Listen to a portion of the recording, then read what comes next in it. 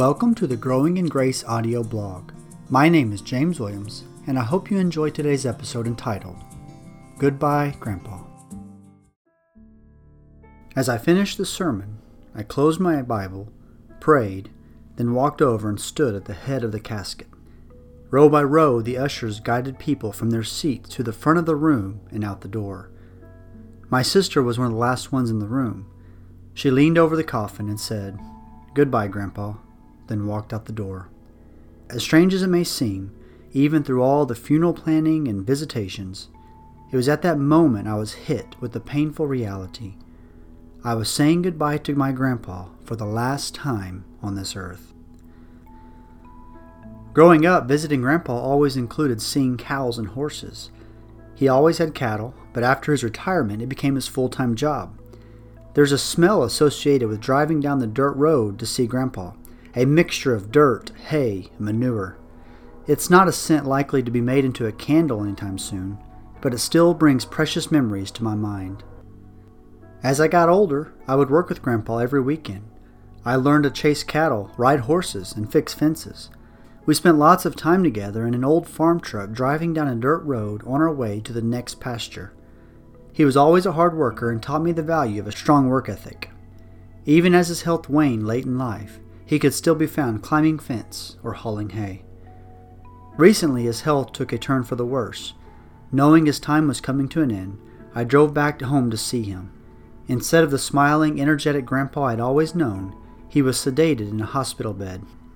The infection in his blood was slowly shutting down his organs, and we were told there wasn't much time left. He couldn't interact with me, but the hospice nurse said the last thing to go is the patient's hearing.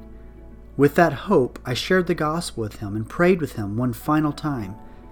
I don't know if he could hear me or not, but I'm holding out hope that he could. He died a few hours later. A line from Hamilton keeps ringing in my head, quote, "Death doesn't discriminate between sinners and the saints. It takes and it takes and it takes," end quote. The ever-present foe, death, continues to take its toll and cause destruction. I feel death's sting once again, and its effects are nearly suffocating. While we live in this cursed world, death will continue to take and take and take. But I have hope because I know death doesn't have the final say. Christ has won the victory through his own life, death, and resurrection. Only an all-powerful Christ could administer the death sentence to death itself. However, like a snake that continues to squirm even after it's been dealt a mortal blow, so death continues to take and take and take until one day its thrashing will end and it will lie motionless.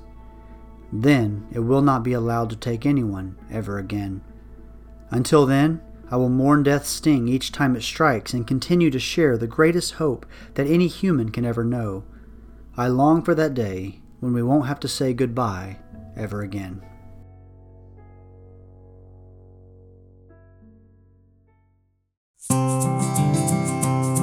Thank you for listening to the Growing in Grace podcast.